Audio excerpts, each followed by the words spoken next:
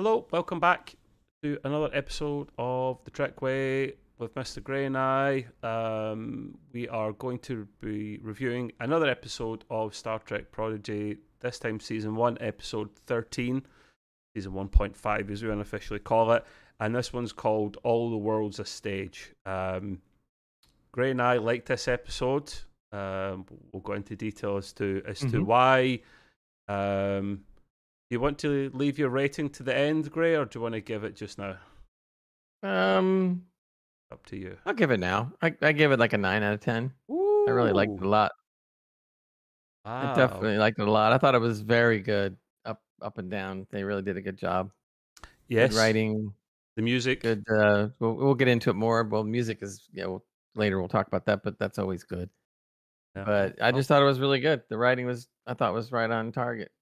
Good. So good. Wow. Okay. They consistently put out a good product. They really do. I'm really been happy with that. But we'll talk more on that. Yeah. I'm surprised by that. Not because you thought it was good, just because you gave it such a. I think that's the highest score you've gave any episode of Trek since we've started doing this. Granted, a lot of it was Lower Decks, but yeah. No, Lower Decks. I gave a 10. I gave a 10 to one. Oh, for DS9. I thought DS9, yeah. So you did, yeah. That's the gold standard by what they should live up to at Lower Decks. And then you brought it will down, or not. You brought it down in on an right average down just because. After that. So the average of the show is like a 6 or something, or 7 at top. 7 at best, yeah. I gave it a 8 out of 10, just because to reach the high end is very, very difficult for anyone to achieve in my eyes. It's not an insult, it's just they've done a great job. There's a couple of things they can improve on. There's nothing wrong with an 8. There's nothing wrong with a 7. When you start getting to 6, it's kind of 7 above's good. Yep, definitely. But we're tough customers here, and quite right.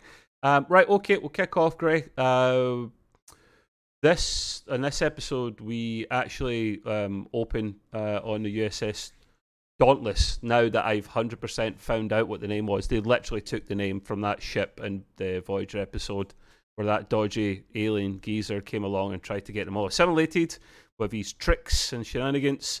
So I found it ironic that probably, I think, B'Elanna Torres has came back and started trying to put slipstream technology in at least one starship, the Dauntless, and they've used the same name that nearly got them all assimilated. So that was a lull moment. We'll get into that in another video. We could talk about the Dauntless and other things, because I've got things to say about that. We open on the USS Dauntless with the diviner. He's kind of coming to, saying some things, not 100% sure of what's going on. He remembers some of what's happened previously. And some of the scenes we do see where that Chakotay was taken prisoner, hence why we don't see him yet at this point.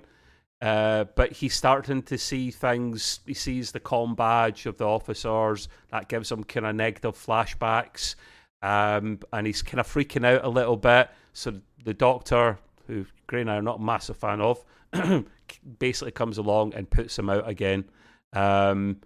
And then real Janeway, Vice Admiral Janeway, then says it's no longer a rescue mission, it's a manhunt because of the things that Diviner's saying.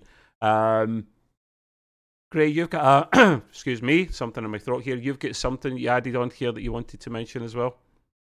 We kind of started to mention it, but I thought that the writing was really good on Prodigy. But I'm prefacing that by saying that I know it sometimes has to be a bit simplistic.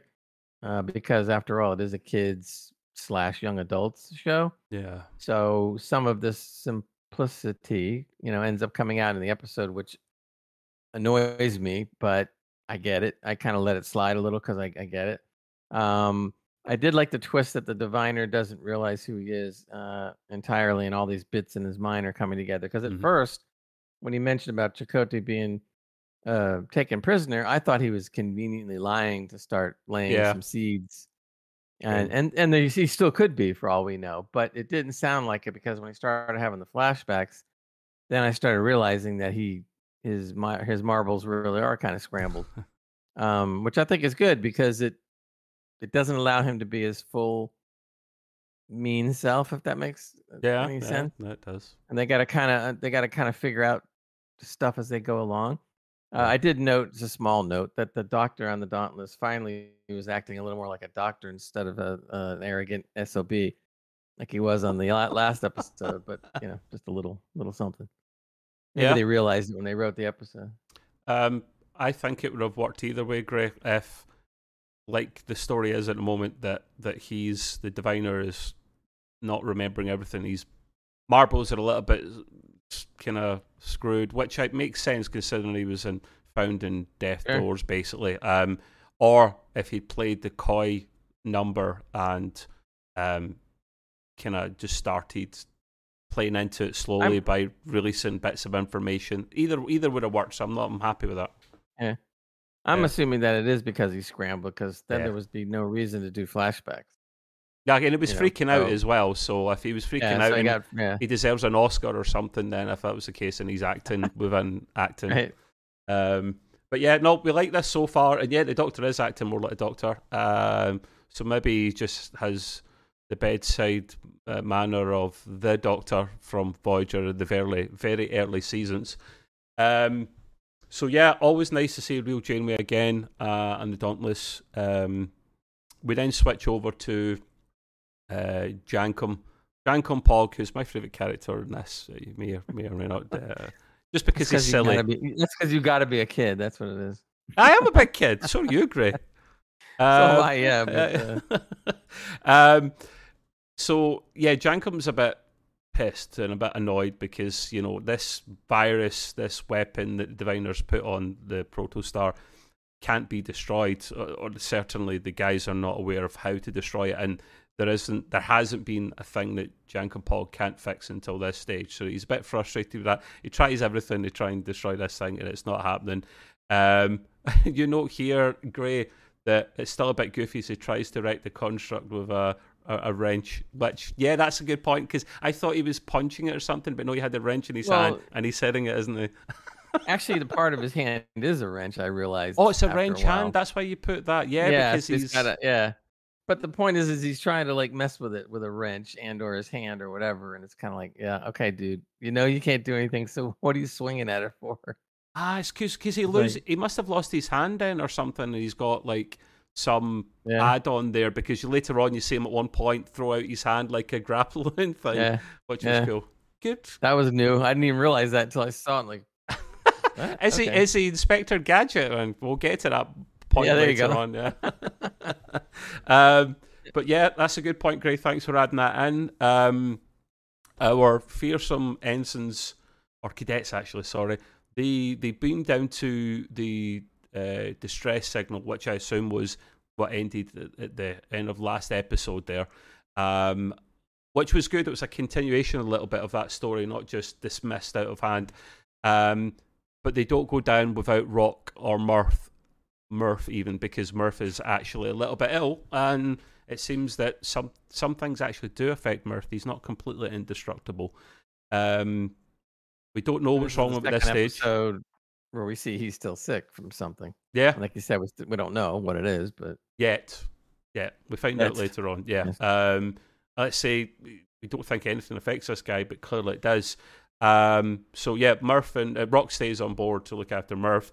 And Jankum Pog's trying to stay as well on board, because despite him being able to fix almost anything, he's a little bit scared. I'd like Gray says, he's a bit of a goofball. And that's why I love him, because I'm a bit of a goofball. believe it or not. Yeah, but clearly the character is written and put in there to do all these goofy things for kids and young adults. I mean, it's typical of any of those kind of shows that they have to have the one goofball. Yeah, it's just for me, it's just kind of like a little too goofy. I mean, I'm supposed to believe that you're a hotshot engineer. You're really, and to be the type of engineer that he pretends to be, not pretends to be, but his acting yeah, I can talk. Is supposed to be. How does he go from being like so intelligent to doing these goofball things? I keep getting surprised. 1 second he acts like a complete idiot, and the next scene he's like, "Yes, and the dilithium crystals cause a blah, blah, blah, blah, blah, blah, blah, blah." Okay, are you a goofball or are you smart? Apparently, he's a very smart goofball. He is, and I'm guessing they're allowed to get away with it purely because it's, like, say, the kids show. But it's a bit like Haribo, Gray, the candy, the sweets. It's kids and adults love them, so they're for both of us. They're for the kids and for the adults. We're both allowed to enjoy this. I just want to find out who does the voice acting for him, because he must have a bloody field day playing Jankum, just being silly and getting paid to be silly. Brilliant. But yeah, so our man Jankum does actually get beamed down. He gets dragged pretty much down onto the pad to be basically beamed down. And they're on the planet. Oh God, it's a bit like Willy Wonka's Chocolate Factory. This episode is the best way I can describe it. Is why I never gave it a 9 out of 10. It's not a bad thing. It's just a bit bonkers in a good way. They encounter some locals, let's call them, at this stage, and they don't know who they are, Gray. Right. The locals stun Jankum a little bit, and they're like, whoa, sort of, Dal's like, we come in peace, we're friendly. No white flag or nothing. And they stop firing because they recognise the comm badges on them. They call they call those guys Starflight. Starflight, not Starfleet, Starflight. Starflight, right? Yeah, and that's because there's little intricacies in this episodes and stuff, like, you'll need to keep me on my toes, Gray, and vice versa, because you'll see what I mean in a moment.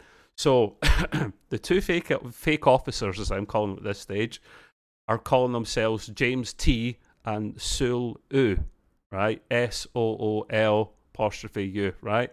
And I'm like, right. And they do sound a bit like T Shatner. Is all one word, apparently. Yeah, and they do sound a bit like Shatner and Takai. To be fair, not played by them, but they sound a bit like them, which is good. Oh my God, I fell off my chair when I heard that. You hear the James T coming up and doing the kind of little pauses, the hilarious, right? The hilarious impression of William Shatner. We got to do this right now. And he's talking just like that, and he's doing this, and I'm going, "Oh no!" Yeah. And then when I hear the other guys sound just like George Takei, oh my, it's all the stuff. And he's just like, "Oh, what is going on?" And I'm just like, I'm happy and laughing, and I'm just kind of like, "What is going on? This is crazy." Yeah, it was great though. It was perfect. It was a great entrance from these guys, and you're right, they do sound like that. The actors that done the voice part for that, kudos, because trying to get the mannerisms down of both of them, especially Shatner, because when he's playing Kirk, he does do that, oh yes, we gotta do this right away, and these little pauses is what makes him just unique in that respect. So yeah, we both had a chuckle at that.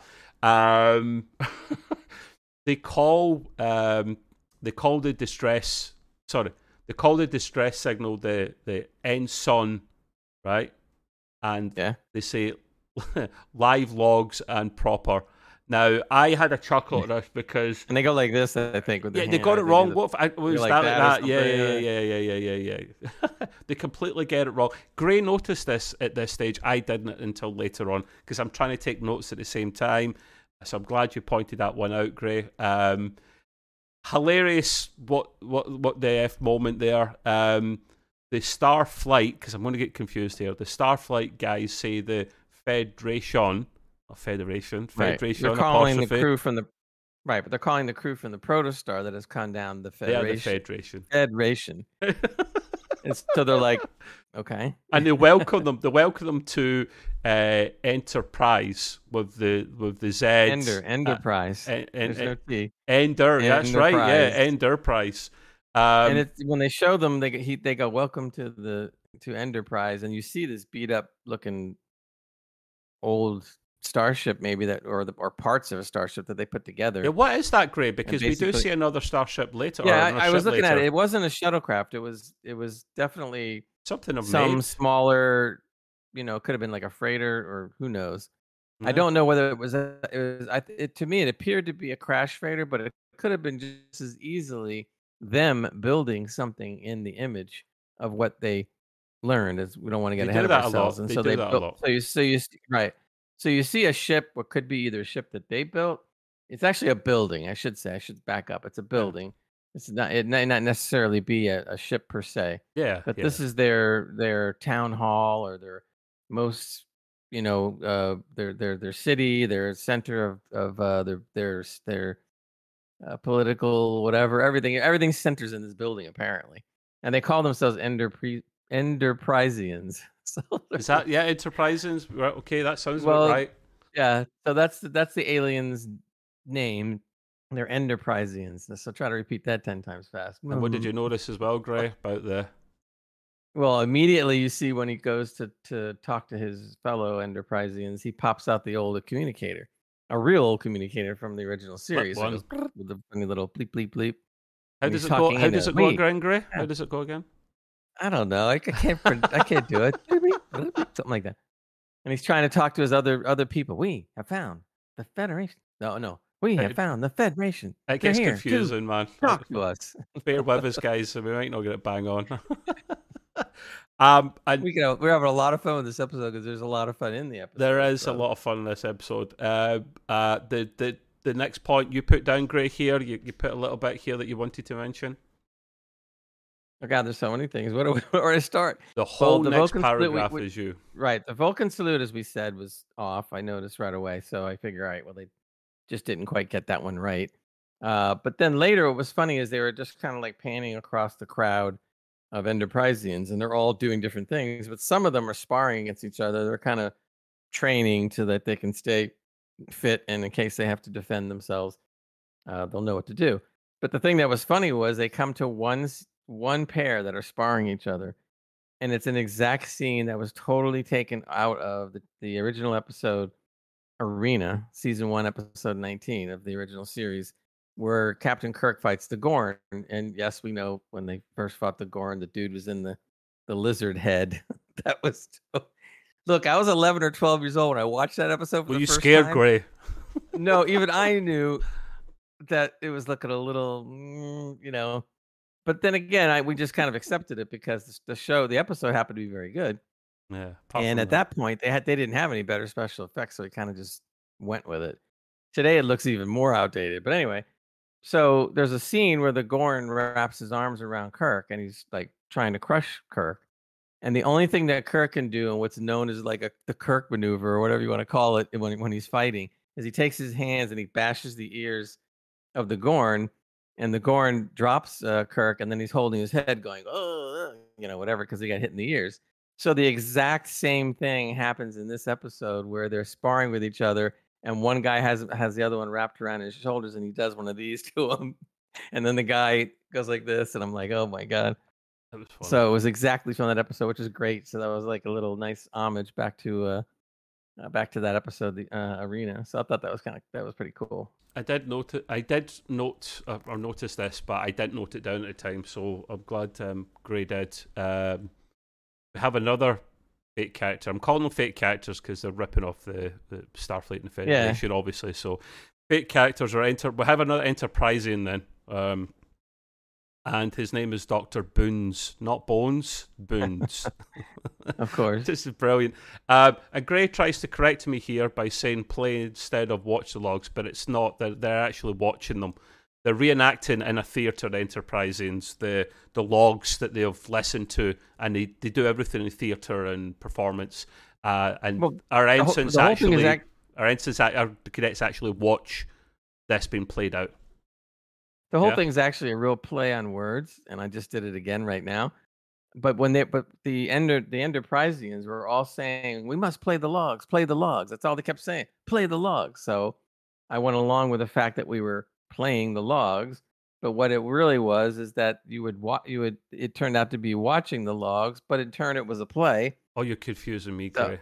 so now it's getting real confusing because you're playing the logs, but it's not, but it's a play. They're playing them, but it's a theatre. So then the cadets watch this log being played that's actually being watched.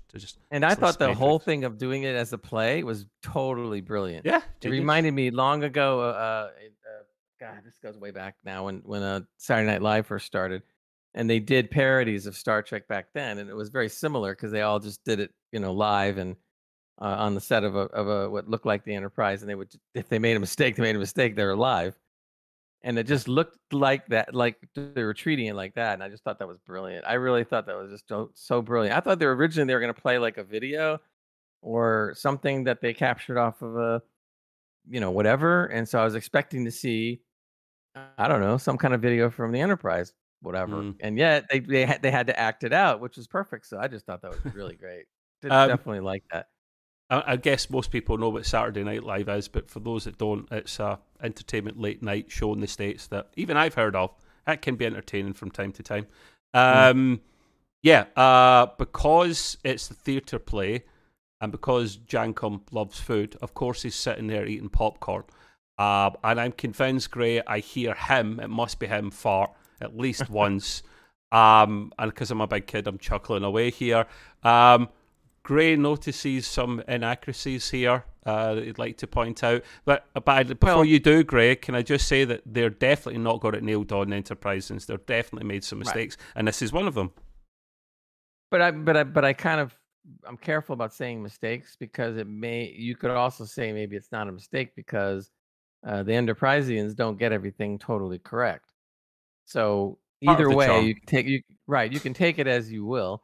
But James T, who is obviously pretending he's James T. Kirk or whatever, is wearing an engineering outfit, not the Command Gold outfit of the TOS series. So I was noticing that was a little off or whatever. But this also happens later on as well. We'll get into it. But I noticed right away that I couldn't understand the color thing, what that was all about.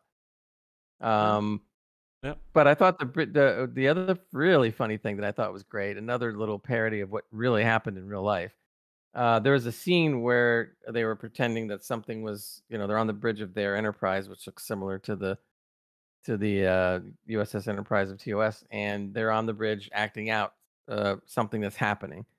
And so when they acted out, the characters, the Enterpriseians that are on stage, something happens to the ship, and they're doing this. They're shaking and going like this because something is happening. Right? I see them doing this, I'm cracking up because I know exactly what they're doing. In real life, when they filmed the original series, Star Trek, that's exactly what the real actors had to do, because back then they couldn't afford, special effects or moving sets or whatever. So they would literally, the director off camera would be going, okay, we're going to tilt the camera to the left. Now it's going to tilt to the right. Now it's going to, and they had to actually go like this, as if something was happening, and it worked. It made sense to the video, but that is exactly how the actors had to play it. And when I saw them do this, I'm just like, this is great. I love this. And so they're just sitting there just doing that, and like it just was hilarious. It is a good point that Gray brings up. They nailed that one, T. And their theatre performance was pretty much how you would see a lot of theatre performances these days, with the cardboard cutouts and stuff of whatever they're bringing them on and off, and they're literally running on, grabbing a couple of the set items, running back off, replacing them, just like you kind of would at the moment. To be fair, so I more like a high school play. Yeah, I guess, yeah. Because I guess normally the theatres these days, if they're doing something like that, it'll go to dark and then they'll replace things and bring the lights back up, and you don't notice as much. So yeah, no, it was cheesy, but it's kind of cool. It worked. There was a reason behind it, and that's why it was funny. So. Yeah. The next Starflight character pops up, and of course it's Sprock. Not Spock, Sprock, with his words so wise, apparently, as they say in the play. I do like the fact that Sprock says most illogical, which is just brilliant. And then we get next another character in this play, and it's a parody of Scotty. Now, Grey notes here, he is actually called Scott T. He's actually, none of us picked up that was actually what his name was in the episode. It was just Grey dug into the credits and found this out. I'm a little bit annoyed they didn't use his actual name, but it makes sense, Grey, that he's actually called Scotty. I'm just thinking, I'm thinking of goatee in my head for some reason when I say Scotty. And of course, I'm growing a Scott. Now, I do mention here, as a Scotsman myself, I'm offended by that bloody accent, because at least James Doohan, while it wasn't bang on, it was definitely closer, and it kind of just suited him. This was just like someone that not done much research on the accent or listened to it much, tried to copy it. And obviously very stereotypical. So yeah, okay, I'm claiming that card. Yeah, but it served its purpose, and it was funny. It did serve its purpose, and he wasn't in it a lot. It was just a little bit. Great notes here. He's wearing the science outfit. It's all messed up with the colours. Point where, but I like this mistake though, Gray. They've mixed up the colour schemes completely wrong, and I love it. Part of the charm of the Enterprisings, isn't it? That's right. And then you mentioned here as well, the Enterprisings can't get everything correct here, and that's the main thing they do, make a boo-boo of all the shirt colours being wrong for the different ranks and whatnot. We get another character again on top of this one. This one I didn't pick up as well as Gray did, called Ensign, and we'll find out later on where he comes from here. And what's it he says? The hero of the logs. Right. So they introduce him as being their hero. In other words, the Enterprising's hero. So they hold this guy, whoever Ensign is, we find out later, that he's the man. He's the guy that started this whole thing that of what their civilization is today. So as it goes on, it turns out that Starflight or Starfleet flight, whatever, was prophesized by Ensign to come and save them from the gallows, as they call it on the episode. So again, Ensign is their hero. Ensign is the one that says Starfleet was going to come to answer their call, and of course, it happened, and they're all happy about it. But that's how that all came about. So that's their hero, whoever this Ensign is. This Ensign, who we will find out about shortly. He's saving them from the gallows, which at this stage just looks like some creature in a forest type thing that infects anyone that gets anywhere close to it. At this stage, that's what we know anywhere. And you note here after as well, Gray, a point about Dal that you wanted to bring up? Yeah, what I thought was there was a main kind of twist or subplot to the story, and that was that Dal is very conflicted by the fact that he believes, as the Enterprisings do, that he and his crew are also fake Starfleet. He's having a down moment ever since that happened in the previous episode, that he just feels that they're wasting their time pretending that they're Starfleet, which, of course, the Enterprisings do as well. So he has that identification, but he's treating it in a very negative way. But to his credit, the Doctor, Boons, the Enterprisian Dr. Boons, asks Dal at this point, he says, do you believe in Starfleet? So he's kind of challenging him and saying, like, well, you're saying all the stuff about us, yet you are doing the same thing. So do you believe or don't you? And he has to think about that for a second. Also, I wanted to pause for a second. It was interesting just before when they're having the issue of getting infected by the gallows or whatever, the Doc actually starts talking serious for a second, which I thought was interesting. He didn't act like the typical Enterprisian at all. And he starts going into talking a little bit about, just a little, about Ensign. And he says that he knows about the Prime Directive, and he knows that they're not perfect, and he knows that they can't do everything, but they still do the best they can from what Ensign provided. Nobody else in the Enterprising said anything about this. None of them got into what they believe and how this came about. The Doc Boons was the only guy to say something about that. And so for a moment, it was almost like he was saying, yeah, look, we get it. We know we come off as looking really kind of goofy, but it's not what you think. Yeah. And this is what this is why. I thought that was pretty good. It was really handled well by the writers, giving us a chance to see that the Enterpriseians, if Have you a serious didn't, side to them. you happen to figure it out, there Yeah. are there's more to it than what you think you see. Yeah. I thought that was handled pretty well. There is a serious side to them for sure. Enterpriseians. Yeah. It is I'm again glad that Gray brought this up because it was a very somber, serious moment. Like Gray says, that Dalhash actually think, well, wait a minute, hold my beer. This is exactly what's happening to us in a way. We're a bit silly and goofy. We're trying to pretend we're Starfleet, a bit like these guys are. Maybe for slightly different reasons, but no, it's a very good point, Gray. Actually, I actually did enjoy that, although I didn't note it down, so I'm glad you did.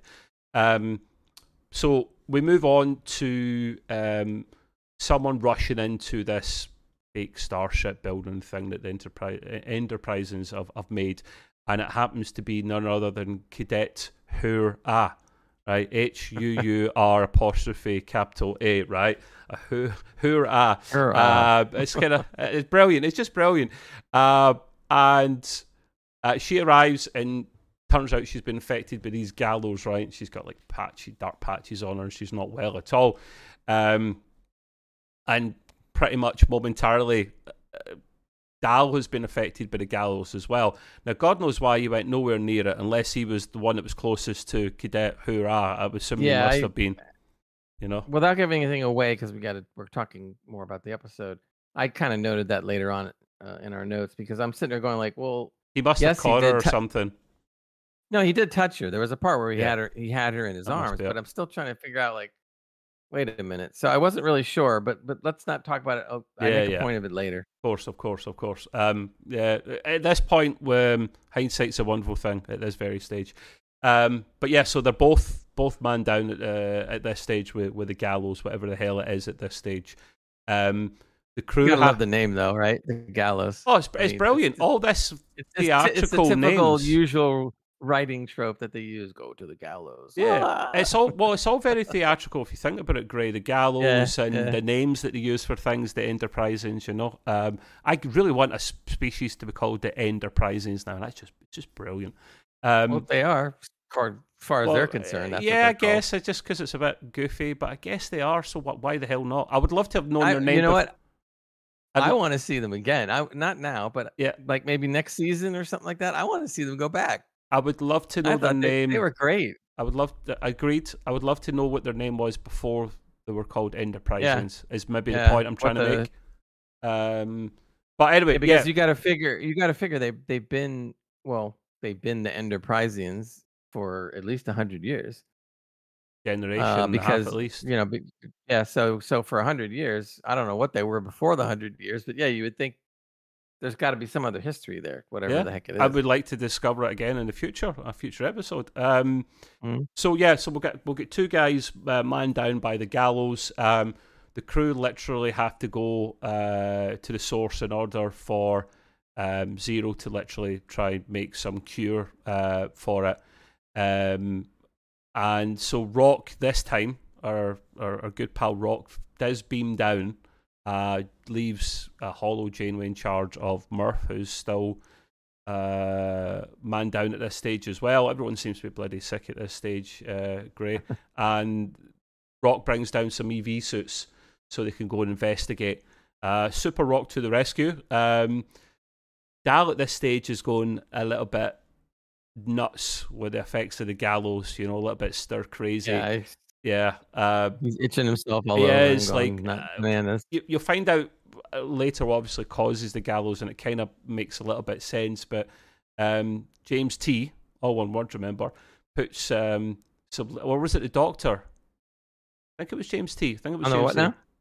James T puts. No, it was the Doctor. Yeah, there we go. Glad we're on the same page now.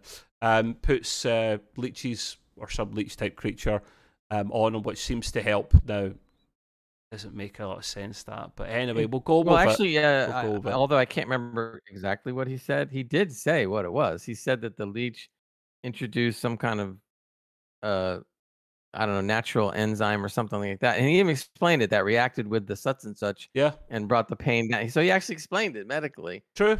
It just seemed to happen immediately. It's not very... It's a cartoon. We got to go with the cartoon thing. Yeah. Okay. I mean, if you want to think about it, again, we're in the confines of what essentially is, minus the credits and what would have been commercials, 23 minutes of footage. So they have to sit there and go quickly with stuff. Like, of course. he gets infected. It takes 3 seconds, and he's infected. Yeah. And he puts a leech on his neck, and then within 1 second, he's, I feel better. Bray, you have to. You definitely choose your moments of when to nitpick, and then when you don't want to nitpick, you use the whole "it's a cartoon" excuse. So you're either nitpicking or you're not nitpicking. I'm nitpicking. I'm full on nitpicking. No, I agree. But see, that kind of stuff doesn't really bother me because I get it. Yeah. I mean, if they had an hour-long episode, they would have the luxury. But since they don't, it's okay. I mean, that's stuff you can let go by. We notice it, we talk about it, but it's something you can let it lie. Let it lie. I noticed here, we both noticed at this stage, that we see a red shirt on the wall with a phaser as the doctor's giving the whole speech to Dal, and it's in like a kind of plaque thing, a memorial thing on the wall. Wondering which poor sod this came from, and Gray notes here it very possibly could be Ensign. Makes sense, it's Ensign. They don't say who it is, but logically it's probably Ensign, so we'll go with that, because you know as well, Gray, that the patch on the shirt was Operations Engineering from TOS, so it probably did make sense it was him, so we'll say it's Ensign. Plus the hero, Ensign the hero, was wearing a red shirt during the play, or excuse me, the logs. Logs, yeah, get them right. Yeah, the logs play, playing the logs play.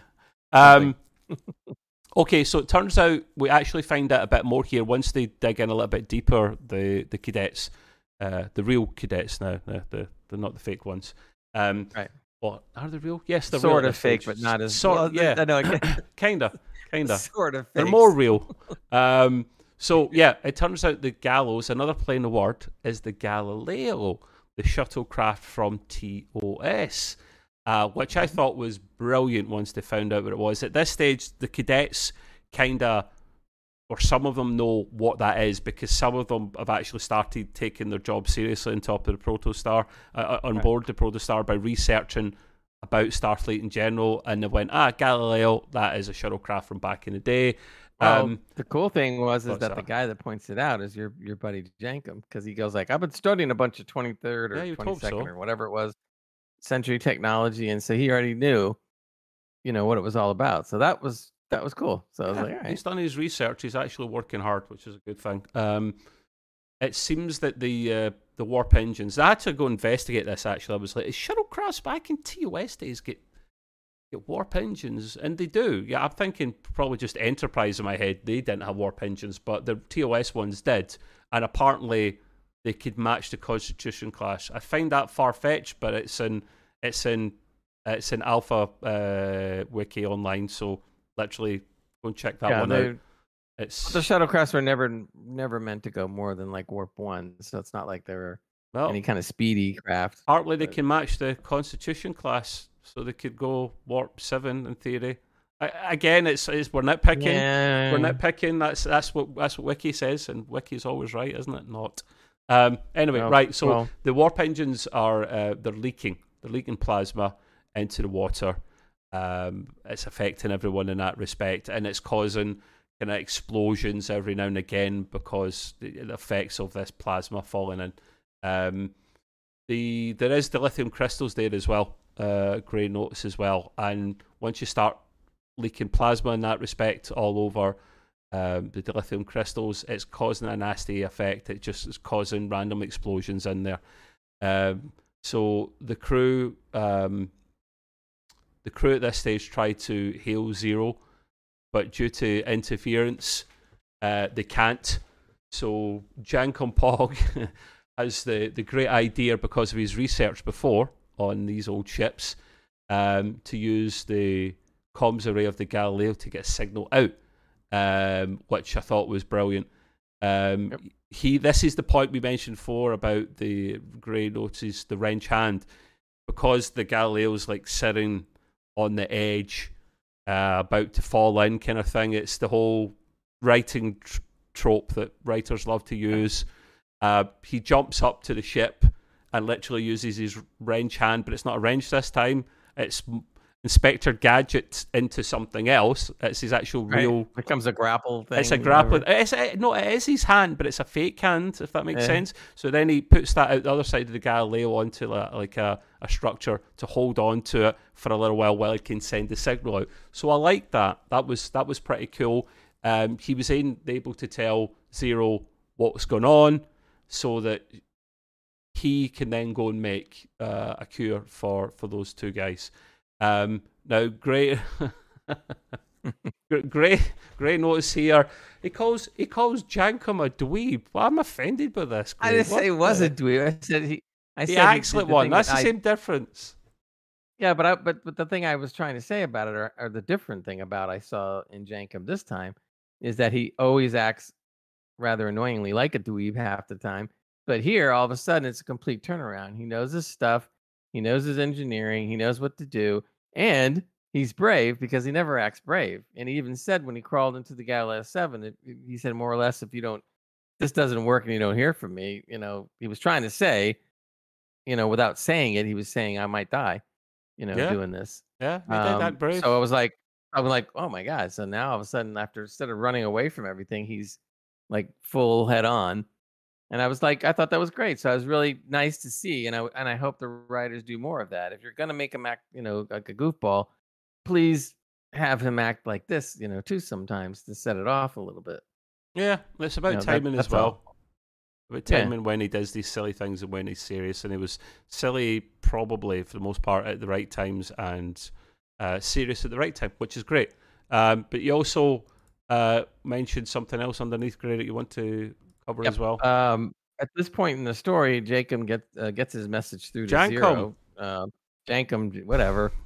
You pull me up, he gets his message through to Zero about the toxic runoff problem. And now that Zero hears this, she knows how to create an antidote because she couldn't do anything before about the poisoning because she didn't know what was going on. So now that she does know what's going on, she was able to put an antidote together just in the nick of time. And they go ahead and they give it to Dal and Hurrah, and apparently they get better almost instantly. We talked about that though, and they're all good now. Yeah. Now this is where I kind of made a little note about what I was kind of talking about earlier. Yeah, because I already mentioned that point before, Gray. Right. So we're both sitting there thinking like to ourselves, Trev and I. So how do you catch poisoning? The only way you're going to get poisoned by somebody else that's poisoned is if you have a blood exchange. Yeah. Right. There was no blood exchange. He only cradled Hura in his arms to help her when she was falling down. Right. There was no blood. There was no exchange of bodily fluids or whatever. So you can't catch poisoning. So I think that was it is something that is not a nitpick. I think that's a major flaw in the story because you don't catch poisoning. But whatever, we'll let it go. But they could have said it somehow differently or handled it somehow differently. But like I said, it's like getting bit by a snake and then touching your friend and saying, "Oh well, you're poisoned now too." It doesn't work that way. That makes sense why you mentioned that again, Gray, after me talking about the cure, because I was like, is this man not reading what I put down? He's repeating the same thing, but yeah, he's elaborating on a main plot hole. I just thought that was weak. They could have come up with something better than that. That just was too weak. We'll give you that, Gray. Right, that's 1-0 to you. You've got that one there, man. That's it's not a nitpick. It's not a nitpick. It's a plot hole. That's fair enough. Right, so at this stage, the Galileo is she's falling apart, Captain.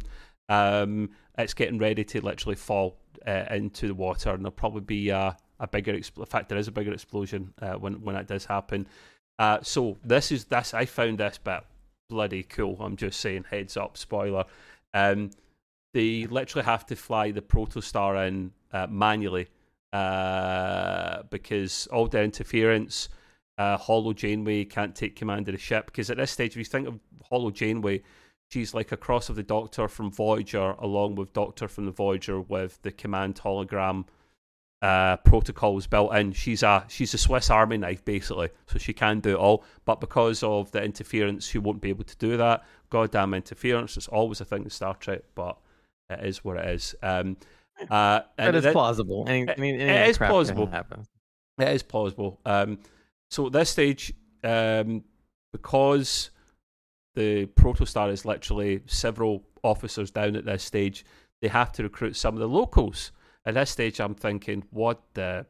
but this is the genius part here. So they get some locals beamed onto the Protostar. Right. Three of them. Yep, 3 officers. We've got, I count, so we've got Sulu. We got Sulu. Yeah. Do you remember the other 2 characters? It was a random one.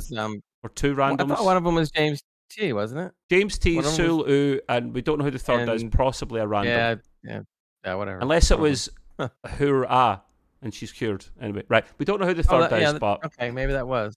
Yeah, whatever. Because it was a woman. So, as soon as they beam on board, literally Sulu says, "My," and the Takai kind of way that I can't really do justice of. But yeah, I had a little chuckle at that. So did Gray.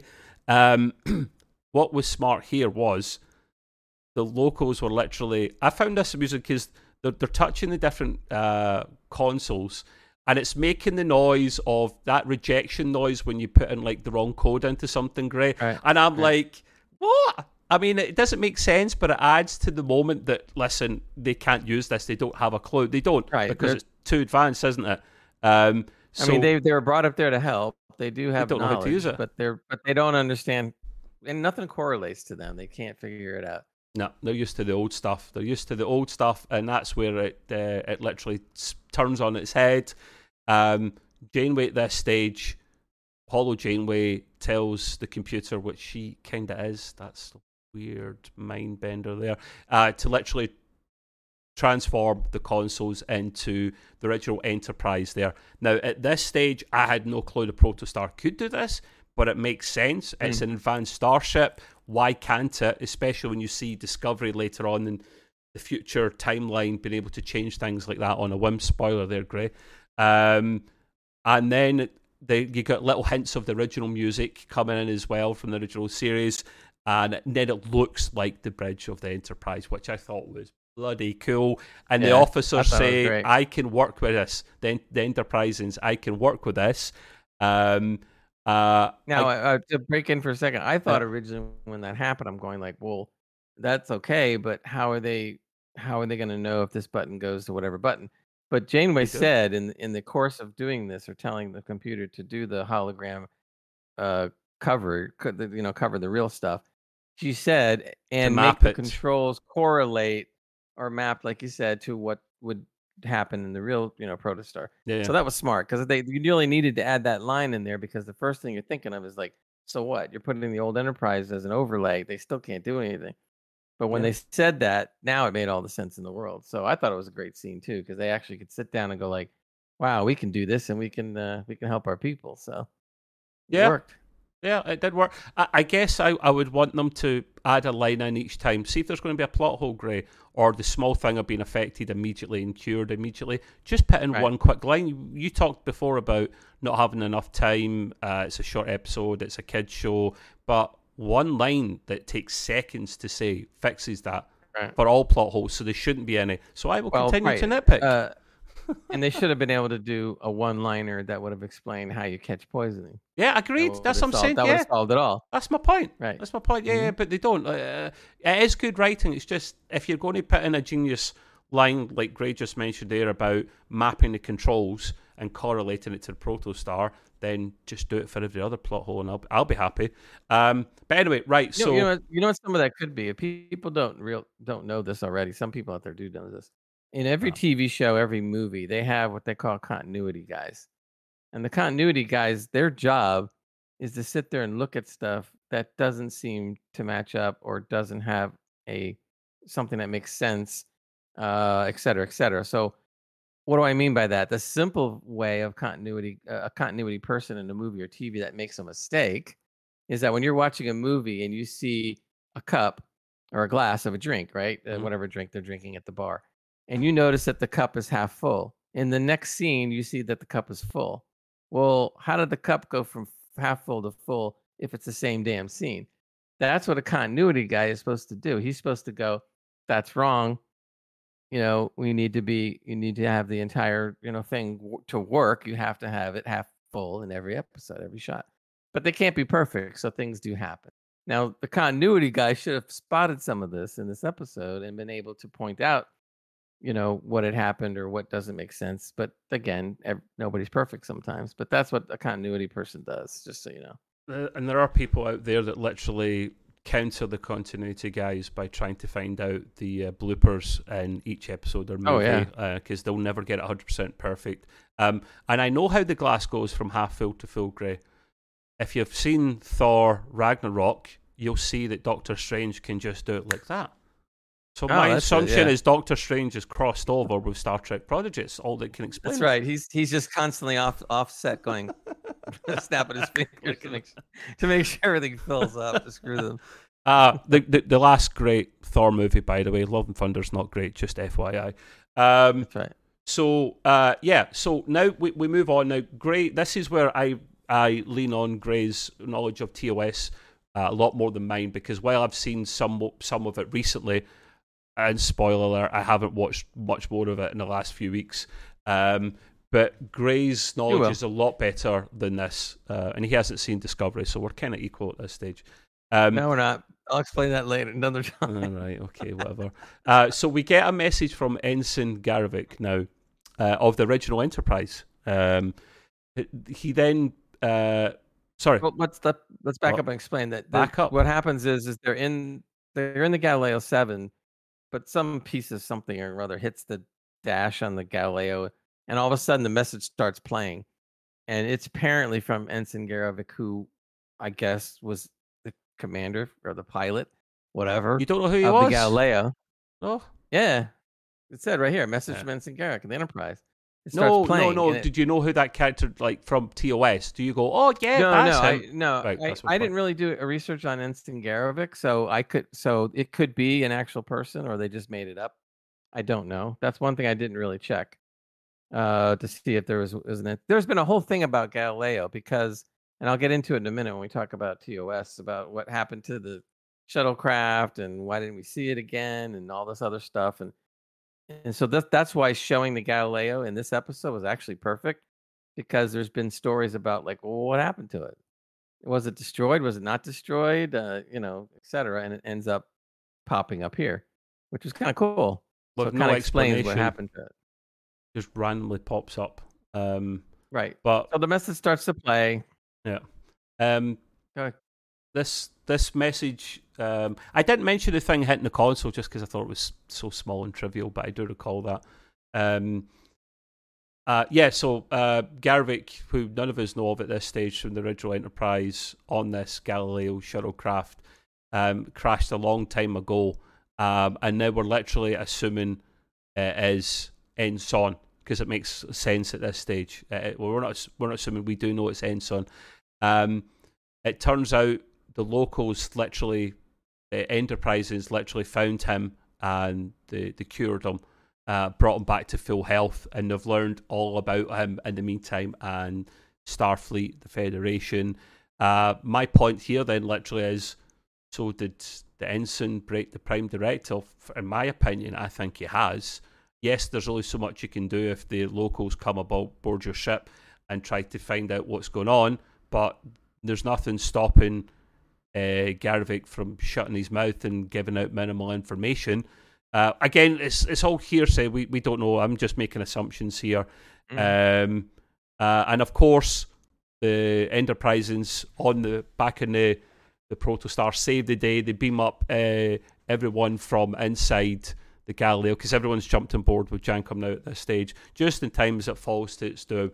And Gray does, like he'd gave you a spoiler before, did put a note here about the original Galileo that he wanted to mention. Yeah, and one thing I wanted to do, I looked up real quick just because I should have looked it up before, but apparently there was an Ensign Garovic, and how it's explained is that Captain Garovic was a male Starfleet officer who lived in the mid-23rd century, He was the commanding officer of the USS Farragut and the father of Ensign David Garrovick. So more than likely, Garrovick, this Garrovick we're talking about, is David Garrovick. Did you just find The that out just now? Yeah. Okay, Yeah, fair I had enough. to look it up because I was really curious about that. See, Greg can do that. I can't because it will mess up the recording, so I'm glad you did. So basically that covers that for TOS too. But now on the other side, and I could be wrong about this, but I noticed something interesting on the side of the Galileo. It said shuttlecraft NCC-1701/7. Mm-hmm. Now, there's two things it could be. One is that the /7 means it's the seventh shuttlecraft out of all the shuttlecrafts that they had aboard the Enterprise. It's possible, but what I would think it might be more of a reference to is that there was a original episode, Star Trek called the Galileo 7, which was season 1, episode 16, and in that episode was the first time I believe we saw the Galileo ever in the original series, and there were 7 members on board of it, including Spock. Thus, the name of the episode, the Galileo 7. So to me, it just looked like, man, that's got to be homage, because why would you go out of your way to put a /7? Yeah. And I really think it was because they were giving it a callback to the Galileo 7, which happens to be a really good episode in season 1, where Spock had to actually take command, which he's never done before. And it was awkward for him, and it was a really good episode. Which, strangely enough, it was looking back. Nimoy said it was a very tough episode for him to do, because it was the first time where he didn't have to act off of Kirk, and he was not used to that, because he really thought the Spock character was at his best when he was acting off of Kirk or acting off of Bones. Yeah, which is true. Yeah. So this is the first time he got thrust into a situation where he was totally in command for the entire episode. And it turns out to be one of the best episodes, actually, in the long run. So it had to be an homage to that episode, Galileo 7. I can't believe it was just because it was the 7th one. I did note here, Gray. Well, I didn't know. I remembered that from my brief research on the Galileo, not as much as what you done, that when I saw a shot, it must have been on Memory Alpha or Wikipedia, I can't remember which it was now, and I do see Spock in command of that. Yep. And you see the inside of the shuttlecraft. Now, it seemed a bit weird when I noticed this because it looked pretty big. It looked like they were just in a big room in real life, covered up. Yeah. Now, if you think about this, shuttlecrafts these days seem too small, the interior, for what they actually are. You see the outside, they don't correlate. Now, there's probably more to more modern shuttlecrafts, more rooms than there is in the old shuttlecrafts, were literally probably just one big room. So I liked it. Probably looked more realistic back then from the pictures I saw. But you got to love the Galileo, this very famous shuttlecraft in Star Trek. Well, the cool thing is, in the original series, they made a scale model. I mean, it was that big.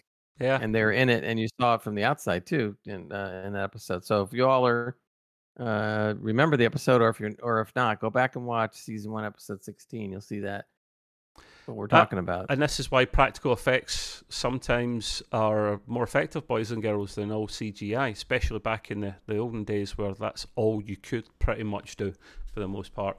You know what? A little side note, because since you brought that up, very interesting. They said that I believe it was Zack Snyder's new sci-fi thing he's doing, and a couple of other directors. But I read in an article that they're starting, in certain scenes, not everything, they're starting to go back to model building, which was always an amazing talent, to be able to actually build these models and make them look real. So now I've heard that they've actually gone back to model building in some instances, in some scenes, and combining it with CGI, which I think is pretty cool, because that's a real lost art, and it's amazing if you own a model that was built, whether it be the Enterprise or any of the other models that were built for those kind of shows, they're actually worth a lot of money. Yeah, because of the art form that's kind of dying off. It was. I don't know if you got that point from the thing that I mentioned a while ago, Gray, which was so Zack Snyder's new show that's coming out soon, Rebel Moon. It's his own little sci-fi universe thing he's Right. building. He literally, the ship for that, the main ship, bigger than a shuttlecraft, is actually built like the outside of it and the inside. Well, for the one of using futuristic technologies, which we don't have access to yet, he literally built the bloody ship. And it's huge and it's expensive but very impressive. So that touches on what Gray just mentioned there. Yep. It often helps a lot if it's not only real for the actors to be able to take this in, actually touch real parts of the ship and make it realistic overall, because there's only so much actors can do with CGI and blue screens and green screens and, you know, practical wherever possible. And then, to be fair, CGI is so bloody expensive that maybe it's just the same price, if not cheaper, to do practical effects. So, yes, I did like that. Now, at this stage here, Gray does notice, and I will second this, that a little touching part here was that the Enterprisings, after their little shenanigans, actually become the new heroes, because they literally did save their people. So now it'll maybe shift away from the Starflight guys to maybe them, because they should be the heroes of their own people, I guess, to be fair. Kind of closing in towards the end of the episode here, I did notice here, this is the first time I noticed, that Gray noticed sooner, when Dal does the Vulcan salute, one of the Enterprisings literally corrects himself and does, or she, sorry, corrects herself and does it the right way, as opposed to, I don't know, it was like maybe like that before. Like I can't, so I can't do it the wrong way. I've trained myself. Like going like this. My memory, my hands are built to do this. It's hard to actually get the muscle memory to this. Something like this, and then it moved to that. I liked that. Yeah. But yeah, so this local realised she was doing it wrong the whole time, does it the correct way. I did also mention here that the crew think they can get in touch with Starfleet without the protostar, as they leave the locals behind in a better place, because this whole thing about trying to do better and believing in yourself, the whole moral of Starfleet and the Federation, got Dal and the crew thinking the same thing, that no, why do we need this ship to actually get in touch with them? So I'll be curious to see where that goes. Maybe they'll try to blow up the ship, and maybe the weapon will defend the ship or something. Who knows? But it's an interesting point to see where we're going with this one. And you just brought an interesting point. I do that a lot, mate. And maybe this will happen later, but why can't the protostar, let's say, come close to another Starfleet outpost or something, not right up to it, but close, send its own shuttlecraft, which does not have the construct on it, and then personally go into there and talk to them? Nothing to say. I don't see why they can't do that. Nothing to construct say is not in the shuttlecraft. Yeah, that's true. Or is so it? Would give you... or is it? Maybe we don't know. Well, I mean, they haven't written it yet, so I suppose they could come up with something. Yeah. But the point is that could be an interesting thing, where all of a sudden they realize that and they say, "Oh, we'll just send a shuttlecraft over there and try to see if they can talk to Starfleet."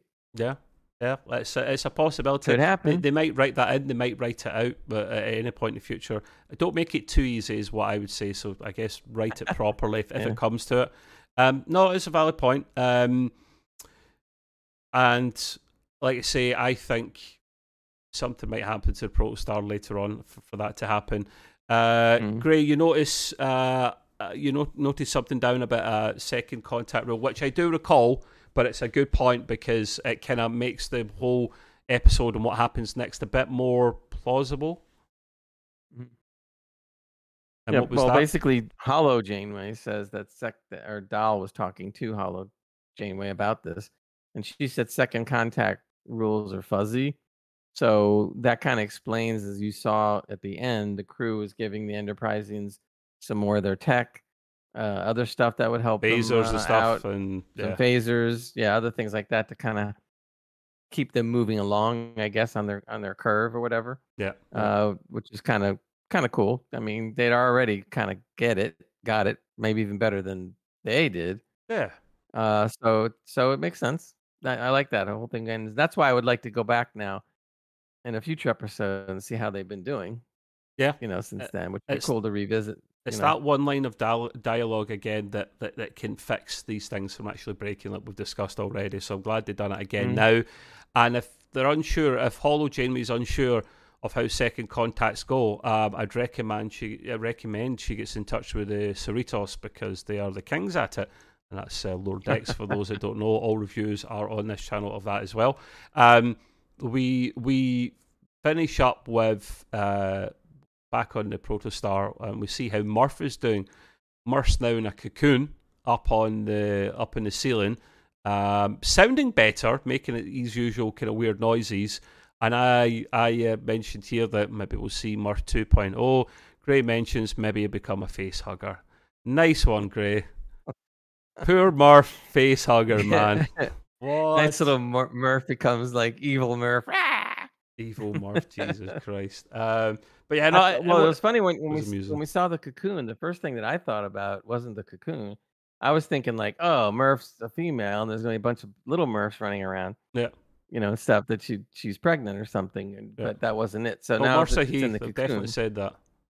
Well, I guess this is kind of cool because now that she is in a cocoon, like you say, what's Murph 2.0 mean? Is it going to be just a bigger version of Murph? Yeah, my theory is it's like Groot. It'll be like Alpha Groot, but Alpha Murph. Big, strong, more like solid that could take on things. So, what's your theories? I have no idea. I think I would lean more towards what you're saying, but I'm wondering whether Murph's gonna look different, decidedly different. Yeah, should do. But otherwise, what's the point of going in the bloody cocoon? So yeah, I give this episode a 8 out of 10. Gray get a 9. There's a couple of things he mentioned here at the end that you wanted to touch on about the musical score and etc. Gray, so I'll let you have that part. Yeah, we've been noticing since the series began, actually, but we talk about it more now, that we really love the music on the show, that it's done very, very well. It's excellent musical score in every way during the episode, and music can really make an episode, as we discussed last week. Yeah. So I just decided I wanted to find out what this was about, and I know I might be butchering her name, but the credit goes to a composer, Nami, Nami Melumad. Okay. That's Melumad. Sounds plausible. And apparently she also does the scoring, or the musical scoring, for Strange New Worlds. Yay. Which is very interesting because I really like the music in Strange New World. Yeah. So I'm sitting there going like, okay, that's starting to make a reason now. The other thing that what we touched on in Lower Decks is we noticed that Lower Decks had named a planet Tatascori, and that is an Italian name. Me being my descendants are Italian. Yeah. And so I just was curious, why would they name a planet an Italian name? I'm just curious. I said it has to be some kind of, tribute to somebody. Yeah. So I went and looked it up, and I find out that there is an animation voice talent by the name of Fred Tatasciore, who has done Trek character voices in the past. So as I'm looking through the credits to learn how to spell boons and the hula, hurrah, I do that all the time, mate. I do the same. All this stuff. I all of a sudden hit upon the fact that Fred did voices in this episode. But not only did he do one voice, he did a bunch of them. He did Dr. Boone's, he did Ensign Garvik, he did Sprock, and other assorted Enterprisians through this whole episode.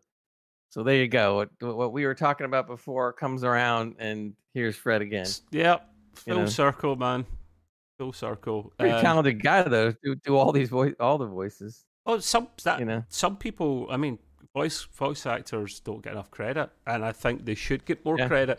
Maybe just as much as people that do the full shebang, because they're working with less tools than their full acting counterparts, and have to put in a convincing job. So, and usually they don't have anyone to act against. So, credit to this guy. Very good. I love the musical notes as well.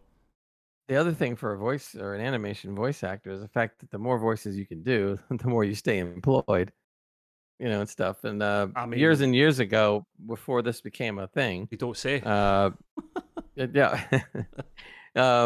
You had voice talents that would be able to just do like all the Looney Tunes. Oh God, now I can't remember his name. All of a sudden, that did all the voices. He was called a man of 1,000 voices. He literally did hundreds of voices for all these characters. It was just one guy, and He's stuff, rich. and it was Rod's rich. amazing. And then all of a sudden, ever since that time, there's been like multiple people able to do so many different voices, which is important in an animation thing.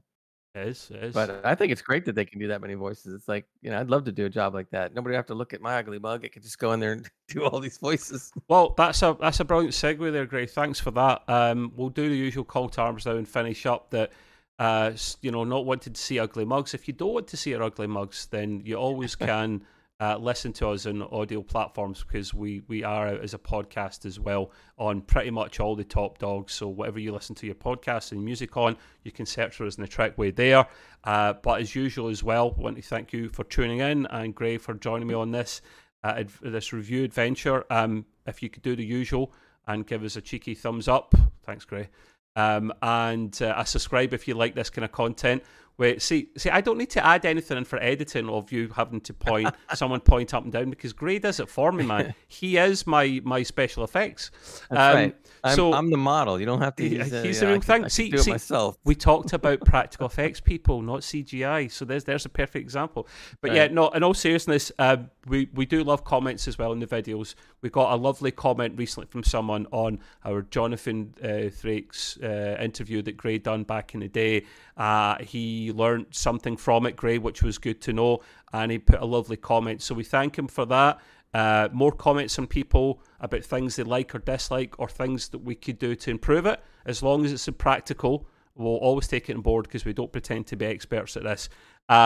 Gray does the Gray's Green Room, which we'll be doing an episode of next weekend.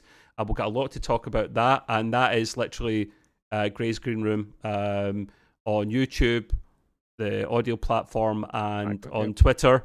And lastly but not least, we are on the gaming scene, and we do podcasts for that every week, including this evening, and that's extremepcuk.co.uk. If you go to that website there, you will get the link to go to the Discord. But yeah, thank you for that, guys. Until the next episode, have a cracking weekend, and wish you all the best. Live long and prosper. See you later. Long and prosper. Bye.